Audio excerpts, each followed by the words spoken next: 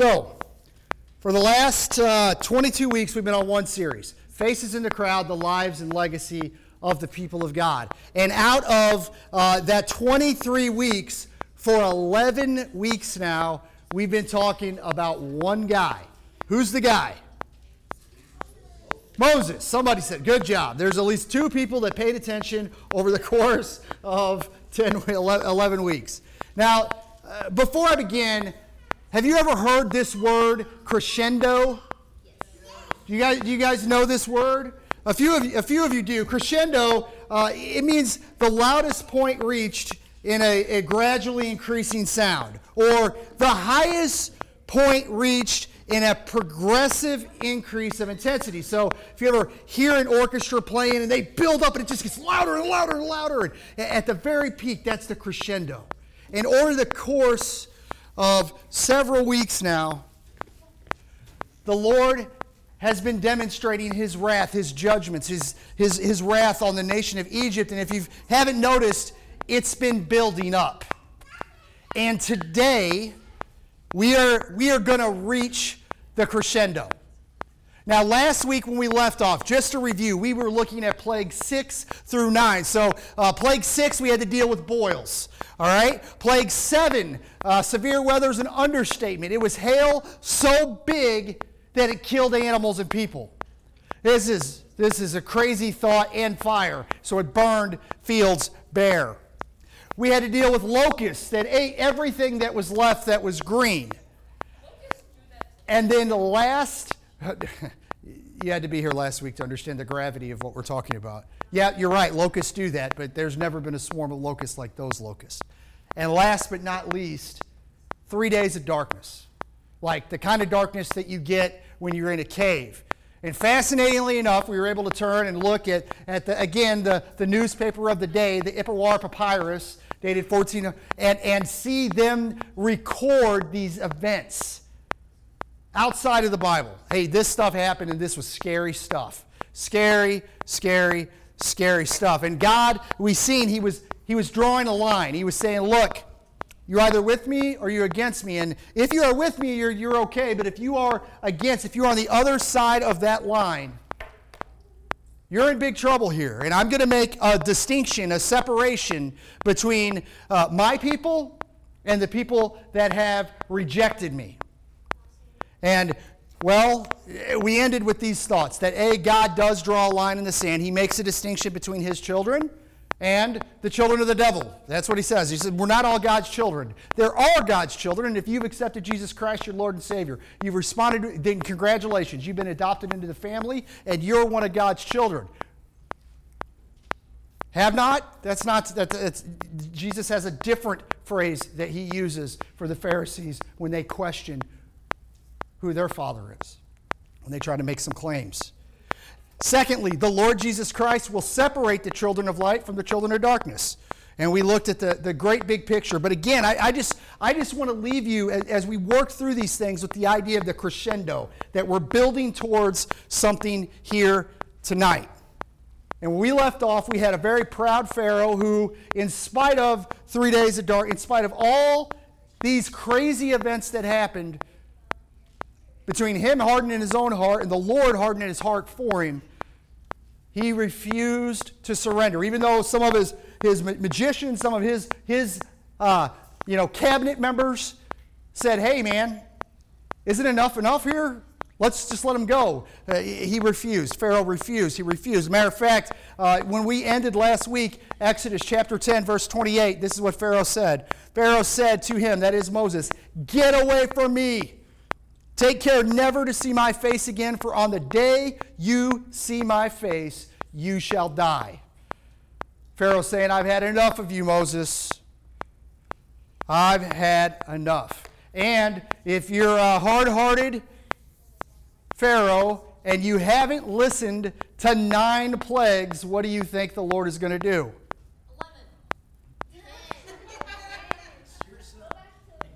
11. Remedial math is in order, son. We will have a 10th plague, and that's where we pick things up today. Exodus chapter 11, verse 1 through 3. I want you to keep this this definition of crescendo. I want you to keep it in the background of your minds. The Lord said to Moses, "Yet one plague more," not 11, son, they're going to stop at 10. "One plague more I will bring upon Pharaoh and upon Egypt, and afterward he will let you go from here. When he lets you go, he will drive you away completely. You speak now in the hearing of the people that they ask every man of his neighbor and every woman of her neighbor for silver and gold jewelry." Listen to this. "And the Lord gave the people favor in the sight of the Egyptians. Moreover, the man Moses was very great in the land of Egypt, and in the sight of Pharaoh's servants, and in the sight of the people." And I thought it was worthwhile before we begin, as God is making these declarations, to remember the differences between God and Pharaoh, because Pharaoh would say he was going to do some stuff, and every single time Pharaoh, he would not do them. But God, every time he says he's going to do some stuff, he's this fancy word we like to use, he is faithful. Every time he says it, that's how it happens. When he looked at Moses and said, "Look, you're going to go, you're going to talk to Pharaoh, you're going to get in front of the president," he got in front of the president, and the president's not going to listen to you. I'm telling you in advance, I'm going to harden his heart. I got a whole big plan here. This is what's going to happen. Every step of the way, what God said would happen is what would happen, and God is saying something's about to happen now. Did you hear what he said? He said, "This is the last one. Moses, he's about to send you packing, and he's going to send you." And, oh, by the way, he makes this, this is going to happen. He's making a promise here. And then he says, listen to what he says. "To me, of all the miraculous things that is done in the course of the Passover, or of this plagues and everything coming up, this may be the most miraculous thing of all to me." It's fascinating. God says, "Look, I want you guys to go to your neighbors and ask them for gold and silver." Now understand, gold and silver were just as precious back then as they are today. All right? I want you to think about this. These people have witnessed all these terrible things happen because Pharaoh won't let the Israelites go. You know, I have been hit in the nose by my children. Lots of times. Them babies are notorious. Jake's over there grimacing because he got hit by my children today. And there are times when I've been hit that I had to think about the fact that these are my kids, because I don't know how I would have handled it. Like if Jeremy would have hit me like that, I may have had a different response than I need to have with the baby. And what I'm saying is these people have been brutally dealt with at the hands of God because of these people. And God's saying, "I'm going to give you favor with them. Go ask for gold and silver, and they're going to give it to you." Now, if you just watched all your livestock die, your farm down, you've seen all these animals, frogs and flies, and they come up to you after you just suffered through all this stuff and said, "Hey, man, can I have all the gold in your house, Luke?" Do you think that you would just be really happy to give them your gold? You'd be like, "You know what, buddy? I had about enough of you people." I don't know that. It's an amazing thing to me. But God grants these people favor. And matter of fact, it grants Moses favor. That the people, here it is, the Lord gave the people favor in the sight of the Egyptians. That the Egyptians see them, "Oh, you want some gold? Here, have some gold. Some silver? Nope, no problem." All right. "Moreover, the man of Moses was great in the land of Egypt, in the sight of Pharaoh's servants and in the sight of people." I will tell you, I don't know that Vladimir Putin walks in to Odessa in the Ukraine and people are like, "Yay!" You get what I'm saying? Like Moses and what was happening here, because Pharaoh rejected, hurt the people dramatically. And yet, God granted them favor with the Egyptians. It's a miraculous thing. This is an amazing thing all its own. The story continues, Exodus 11, 4 through 9. "So Moses said, Thus says the Lord, about midnight I will go out in the midst of Egypt." Listen, here's the plague. You want to know what the plague is? Here's the plague. "And every firstborn. Raise your hand here if you're an oldest child, if you're a firstborn child. Every firstborn in the land of Egypt shall die. All right, everybody that raised their hands, lay on the floor. You have to wait for your question, Jake. I'll get you after, okay? Every firstborn, I'm just kidding, you guys can get up. I love that you were willing to play along. Every firstborn in the land of Egypt shall die, from the firstborn of Pharaoh, who sits on the throne, even to the firstborn of the slave girl who is behind the handmill, and of all the firstborn of the cattle. There shall be a great cry throughout all the land of Egypt, such as there never has been, nor ever will be again. But, now listen, but not a dog shall growl against any of the people of Israel, either man or beast, that you may know the Lord makes a distinction between Egypt and Israel.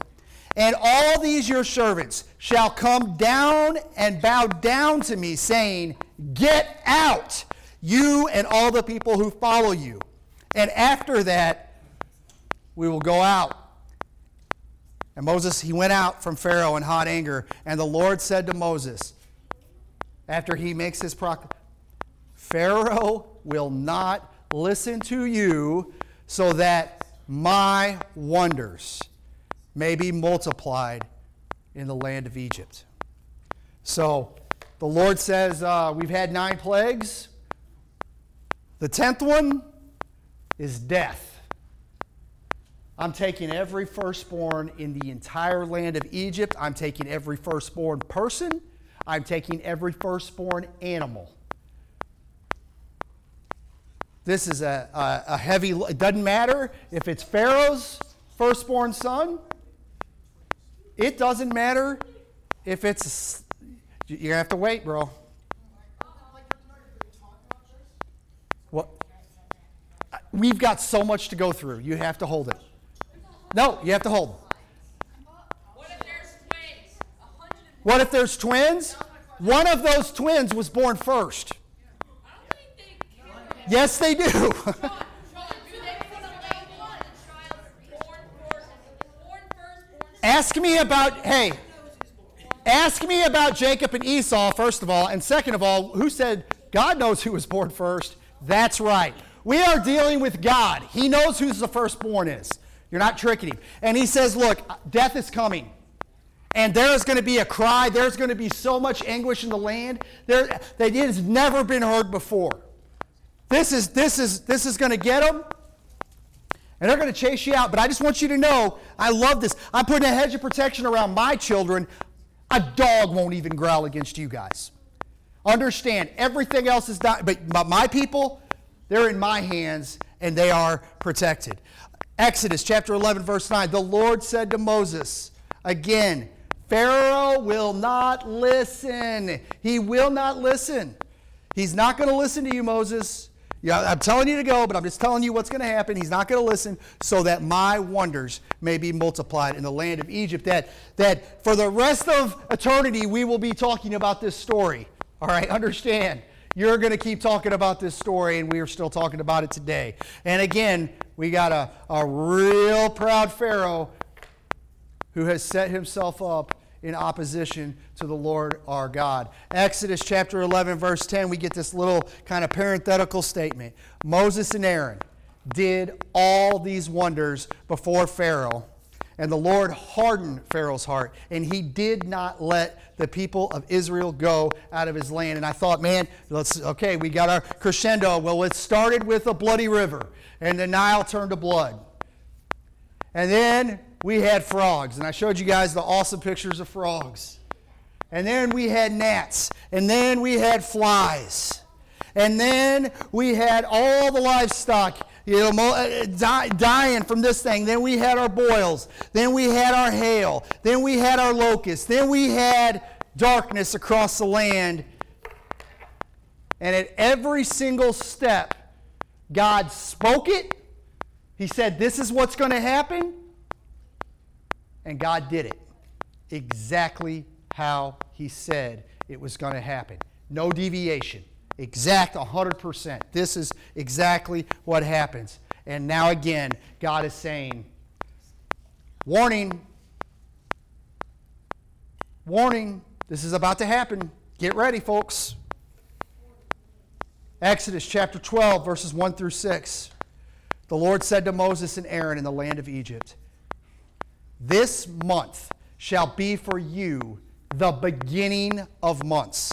It shall be the first month of the year for you. You tell all the congregation of Israel that on the 10th day of this month, every man shall take a lamb according to their father's houses, a lamb for a household. And if the household is too small for a lamb, then he and his nearest neighbor shall take according to the number of persons, according to what each can eat. You shall make your count for the lamb. Your lamb shall be without blemish, a male, a year old. You may take it from the sheep or from the goats, and you shall keep it until the 14th day of this month, when the whole assembly of the congregation of Israel shall kill their lambs at twilight."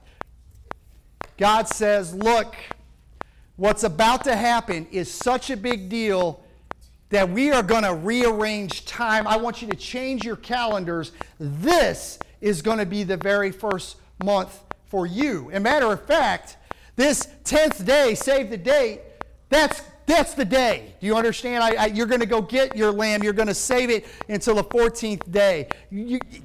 What I want you to... Man, God spoke in the beginning. God created the heavens and earth. All right? And this was a historical moment, right? History began right there. When we look at the death and resurrection of Jesus, we look at our clock. I don't care whether they change the names from BC to AD to BCE to ABCDEFG, whatever they change it to, the fact of the matter is all of history revolves around our Lord and Savior Jesus Christ. And what I want you to see here is the gravity of this situation. We got in the beginning of history, we can understand that all history now revolves around this point on the cross and the Lord and Savior Jesus Christ. But I want you to see that history began for them. God said, look, this is a history-altering camera. This is a big deal what's about to happen here. Your month begins now. Exodus chapter 12, verse 7 through 13. They're going to take some of the blood from this lamb that they, on the 14th day, that they went ahead and sacrificed. You're going to take some of the blood, you're going to put it on the two doorposts and the lintel of the houses. So if you picture the door frame back there and you see there's a board on the left and a board on the right and there's a board over the top. He says you're going to take the blood and you're going to put it on that and the houses on which they eat it. And they're going to eat the flesh that night. Roasted on the fire with unleavened bread and bitter herbs, they shall eat it. He's given very specific instructions on how they're going to eat this particular lamb. He says you don't eat any of it raw. You don't eat any of it boiled in water, but it needs to be roasted. Its head with its legs, its inner parts, you shall not let none of it remain until the morning. In other words, you're going to eat it all. Clean your plates, kids. Anything that remains into the morning, you're going to have to burn. And in this manner you shall eat it with your belt fastened and sandals on your feet. He says, don't just relax and kick off your shoes. We're about to get busy here, kids. You need to be ready, packed and ready to go. This is a time of action. This is a fast food dinner here. We're going to have to eat because we got to move. And you shall eat it in haste. It is the Lord's Passover. For I will pass through the land of Egypt that night, and I will strike all the firstborn in the land of Egypt, both man and beast, and on all the lowercase g gods of Egypt, these idols, I will execute judgments. I am the Lord. The blood shall be a sign for you. Keep that on the houses where you are, and when I see the blood, I will pass over you, and no plague will befall you to destroy you when I strike the land of Egypt. God says it's time to have a Passover. It's time to have the Passover. And some of you guys, you've been in church for a minute, you've heard that. You know that we're getting close to Easter time. It's Passover. And he says, look, this day, again, Exodus 12, 7 through 13. It shall be a memorial day. In other words, we have Memorial Day in May. Every year we remember our service members that gave their life. He says this is a memorial day. you're going to remember this every year, and you shall keep it as a feast to the Lord throughout your generations, as a statute forever. You shall keep it as a feast. 7 days you're going to eat unleavened bread. That's bread without yeast. On the first day you shall remove leaven out of your house, for if anyone eats what is leavened from the first day until the seventh, that person's out. God's saying this is serious stuff. You're going to do exactly what I say here, and if you mess this up, they're out. On the first day you shall hold a holy assembly, and on the seventh day a holy assembly, and no work's going to be done for that week. What everyone needs to eat, that alone may be, or during those 2 days, but what everyone needs to eat, that alone may be prepared by you. And you shall observe the feast of unleavened bread, for on this very day, talking about this day, I brought your host out of the land of Egypt, and therefore you will observe this day throughout your generations as a statute forever. In the first month, from the 14th day of the month at evening, you shall eat unleavened bread until the 21st day of the month at evening. For 7 days, no leaven, no yeast is to be found in your homes. If anyone eats what is leavened, that person will be cut off from the congregation of Israel. Doesn't matter whether he's a sojourner or a native in the land. You shall eat nothing leavened in all your dwelling places. You shall eat unleavened bread. Moses called the elders of Israel, and he said to them, listen, boys, go select your lambs for yourselves according to your clans. You kill the Passover lamb. You take a bunch of hyssop and dip it in the blood that is in the basin. You touch the lintel and the 2 doorposts with the blood that is in the basin. None of you shall go out of the door of his house until the morning. In other words, you're going to put the blood on the doorpost. You walk inside. You don't walk out. For the Lord will pass through to strike the Egyptians, and when he sees the blood on the lintel and on the 2 doorposts, the Lord will pass over. That's why we got this word Passover. He will pass over the door, and he will not allow the destroyer to enter your house to strike you. You shall observe this rite as a statute for you and for your sons forever. And when you come to the land that the Lord will give you, as he has promised, you shall keep this service. And when your children say to you, what do you mean by this service? Now, how many of you know why we celebrate Labor Day and Memorial Day right off the bat? Like, if I didn't just tell you that, there's probably at least a handful of you, you're not going to raise your hand, that really don't know.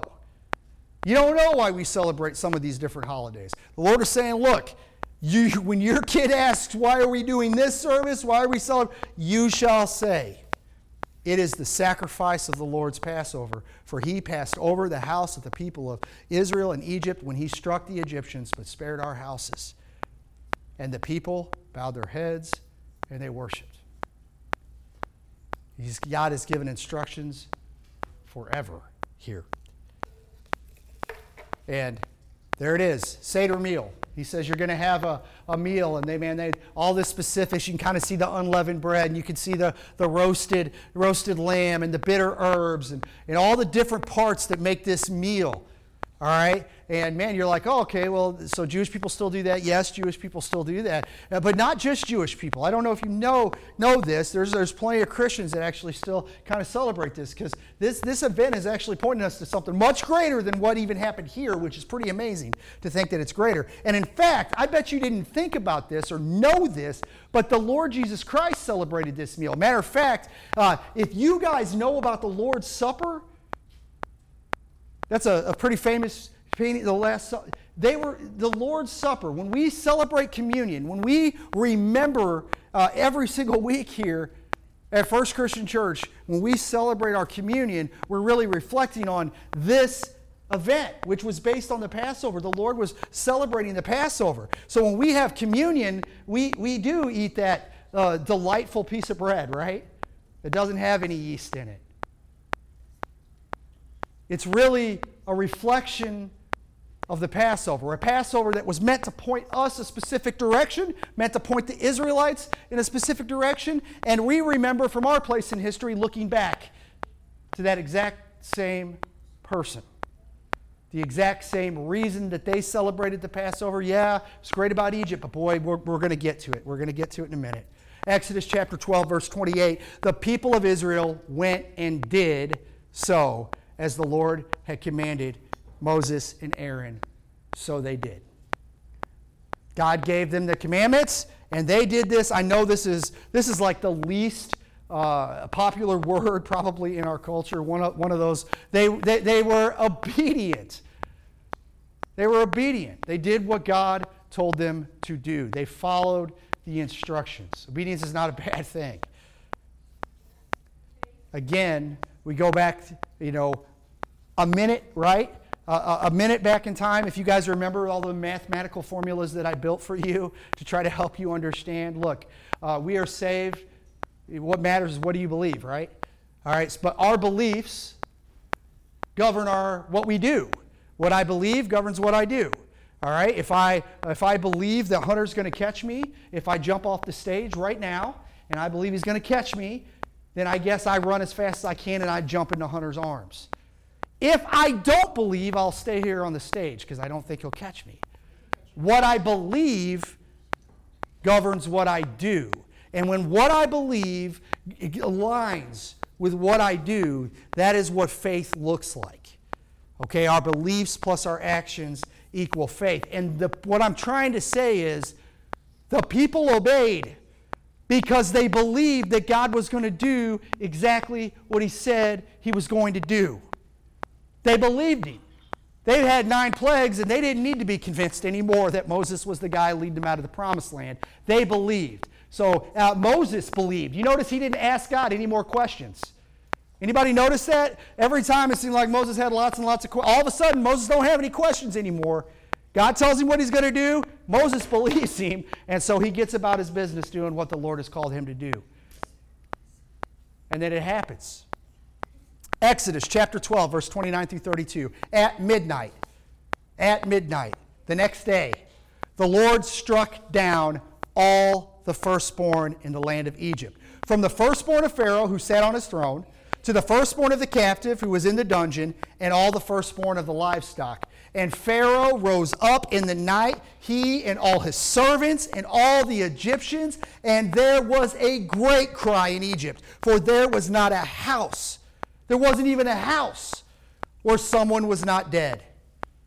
Then he summoned Moses and Aaron by night, and he said, "Go out from among my people. Both you and your people of Israel, you go, you serve the Lord as you have said. Take your flocks, your herds, as you have said. Be gone," and I love this, "and bless me also." Midnight rolled around and all the firstborn people died. And yep, people were in anguish.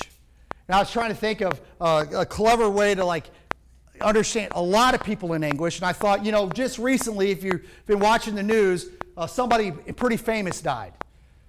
The Queen of England. And man, you just see crowds of people to their whatever degree in anguish, mourning the loss. But what you got to understand is, I'll tell you what, there's lots of people mourning in England over a lady that they saw on TV. There's lots of people mourning in England over a lady maybe they went to and they've seen her speak sometime in their life. This isn't quite the same thing. These people are mourning their family members that have died, not a single house without a dead body in it. Probably lots of houses with more than one. I'm an oldest son. You understand that? Carter is my oldest son. Shanda would have woke up at midnight that night, and there'd have been 2 dead bodies lying on the floor. The whole place, all the land of Egypt, was in absolute mourning and terror. If you ever lost somebody, you can remember all the anguish and heartbreak at Adam's funeral. How sad and heartbreaking that was. And imagine every home. That must have been quite a cry. And if you'll remember, go back in our way back machine to Exodus chapter 6, verse 1. The Lord says to Moses, "You will see what I will do to Pharaoh.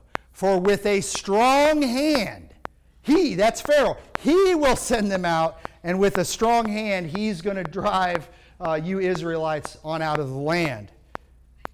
And of course, That's exactly what Pharaoh did. He said, I've had enough. Get out.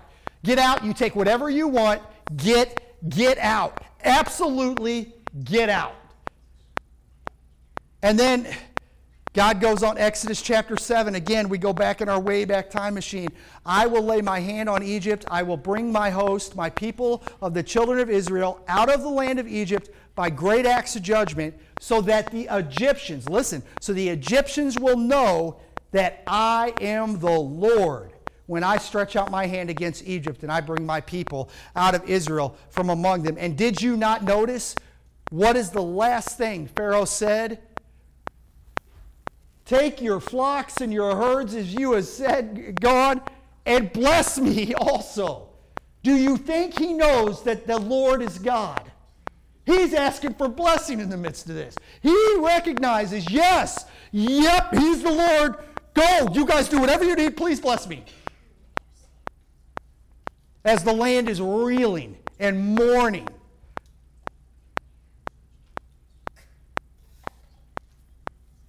He says, get out. Just get out. Get out of this place. I am done. And, you know, we keep going back to our ancient newspaper, the Ipuwer Papyrus, 1400 BC. And, you know, this is a pretty big deal if this really happened, right? You'd think they would talk about it. And sure enough, here it is. Here it is. Forsooth, the children of princes are dashed against the walls. Forsooth, the children of princes are cast out in the streets. He who places his brother in the ground is everywhere. It is groaning throughout the land, mingled with lamentations. Yep. They recorded it when the sun went out. It's darkness everywhere. They recorded it when the firstborn was dead everywhere. And again, God draws the line in the sand. Again, he makes the distinction between the Israelites and the Egyptians. My people and your people that have rejected me. So, we'll get there. What does Moses' story tell me about God? Okay, again, big surprise. God is in control. He has absolute authority over his creation. God has the authority to make promises. He has the power to fulfill them. God does draw a line in the sand. He makes a distinction between his children and those who have rejected him. There is a day of judgment. We talked about this. He does draw the line, and he says, look, I'm making you an offer here. You can take it or you can leave it, but there's a time where you're not going to make that decision, and there's a consequence. There's a consequence. God is just. He's absolutely just, and he will judge us all, and we just seen Pharaoh and his crew get judged. But most importantly, what does this tell me? Listen, this is critical. This is the whole point of this. The Passover is meant to point us to Jesus.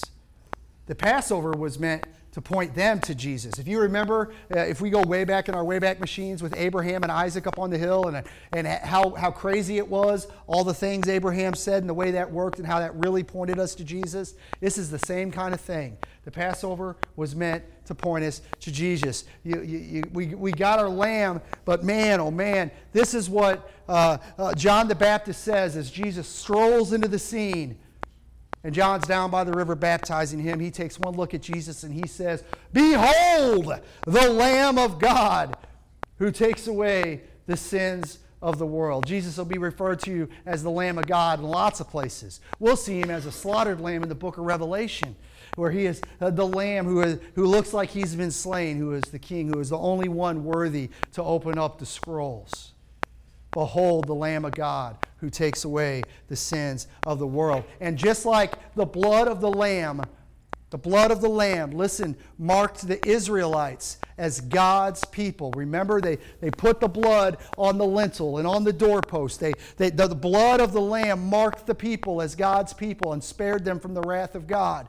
In the same way, the blood of the Lamb who came to save the world, the Lord Jesus Christ, that Lamb marks Christians as God's people so that we will be spared from the day of wrath to come. There is a day of wrath. There is judgment coming. But when God looks at us, just as much as that angel come and seen the blood on the lamp, Jesus' blood covers us. That song, nothing but the blood of Jesus. What can make me new again? Nothing can make me whole again. It's the blood of Jesus. In the same way, the blood of Jesus marks us. It marks us as Christians. The Lamb of God covering us. The Passover's pointing us. It's pointing us to Jesus. So what's the point, Sean? Why does that matter? Why? Why are we talking about all this? First, God again, He's faithful to carry out the plans He has for our lives now and the life yet to come. Understand, God had a plan for Moses' life when he was floating in a basket. He knew this day was coming.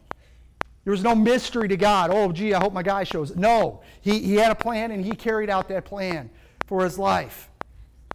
All right? God knows everything that's going to happen. He knows every choice we're ever going to make. He's omniscient. That's the fancy theological word. He knows everything. You're not surprising God. Every choice we'll ever make, every circumstance we'll ever face, and is ahead, behind, and with us in the moment, ordering our steps to accomplish His will in our lives. We see it with Moses. We see it with Aaron. We can see it in our own lives if we'll just look. The Lord Jesus Christ will separate the children of light from the children of darkness. He does draw a distinction. He says, you folks over here, there's wrath, and for you that are covered in my blood, there is life. So the question is, are you a child of the light? Who do you say Jesus Christ is? That was last week's question. So the real thing I'm trying to say is, A, sin has an inescapable price. Has an inescapable price. The question is who is paying the tab? Romans 6:23 says this, the wages of sin is death. It's inescapable. And yes, physical death, yeah, we're all going to suffer a physical death, but that's not the death that's talking about. There's a spiritual consequence. There is a wrath that is going to be coming. There is real death. The second death in the lake of fire where you burn in fire and brimstone forever separated from God. The wages of sin is death. But the free gift of God offered to anybody who'll take Him up on it, the free gift of God is eternal life in Christ Jesus our Lord. That is, Jesus says, again, we go back to our picture of the Passover. Jesus says, and I quote, remember that blood on the doorpost. Jesus says, I am the door. I am the door. If anyone enters by me, he will be saved. Do you understand? His blood has covered us. And if we will walk through that door, Jesus has paid that price. And that Passover is meant to point us to this. It's meant to point us to Him. So the only question, there's only one relevant question at this point, which is, have you entered that door? Do you belong to Jesus Christ? Pharaoh played with it. Do you think in his head he sat and looked in the mirror and was like, well, maybe one day I'll really let them go. Maybe one day I'll make a decision and I'll make that Lord my God. Do you think he played with it? I don't know. I mean, you'd think after seeing all these crazy things at some point, he at least had a couple flashes where he seemed to get it and he'd made promises. He just wouldn't follow through on them. He at least considered some stuff, right? We at least know that much. Maybe you've considered some stuff, but are you kicking it down the door, or have you entered the door? Have you actually made a decision to follow Jesus Christ? Let's pray. Heavenly Father, Lord, thank you. Thank you for your word. Thank you for speaking to us in story. I love that, Lord. Whatever. We live in a culture where we're fascinated by stories. We'll watch TV. We'll watch TikTok. We'll watch Netflix. We like stories. We like good stories. We'll read books. We'll read series of books. And Lord, here you are communicating to us through the life of a real man, but boy, it's a heck of a story. It'll suck you right in. It'll grab your attention. I'm just reminded of that phrase, the Bible's not boring. If you think the Bible's boring, you're probably boring, because the Bible's not. You speak to us in an exciting way, God, and you speak clearly. You speak clearly. These pictures that you paint over and over again, you are communicating clearly. You are pointing us to our Lord and Savior, Jesus Christ, Lord. And if there is even one person in this room, even if they've taken a couple steps towards towards the Lord, but they haven't walked through that door yet. Lord, I pray that you would just, let them hear your voice, Father. Call them home. Call them home, because the day of judgment is coming. And we can't fake it. There's no pretty words we're going to use. There's no pretty smile. We are either washed in your blood, Lord Jesus Christ, or we are dirty and we are cast out forever. Lord, help us all to be clean. In Jesus' name we pray. Amen. So, small groups.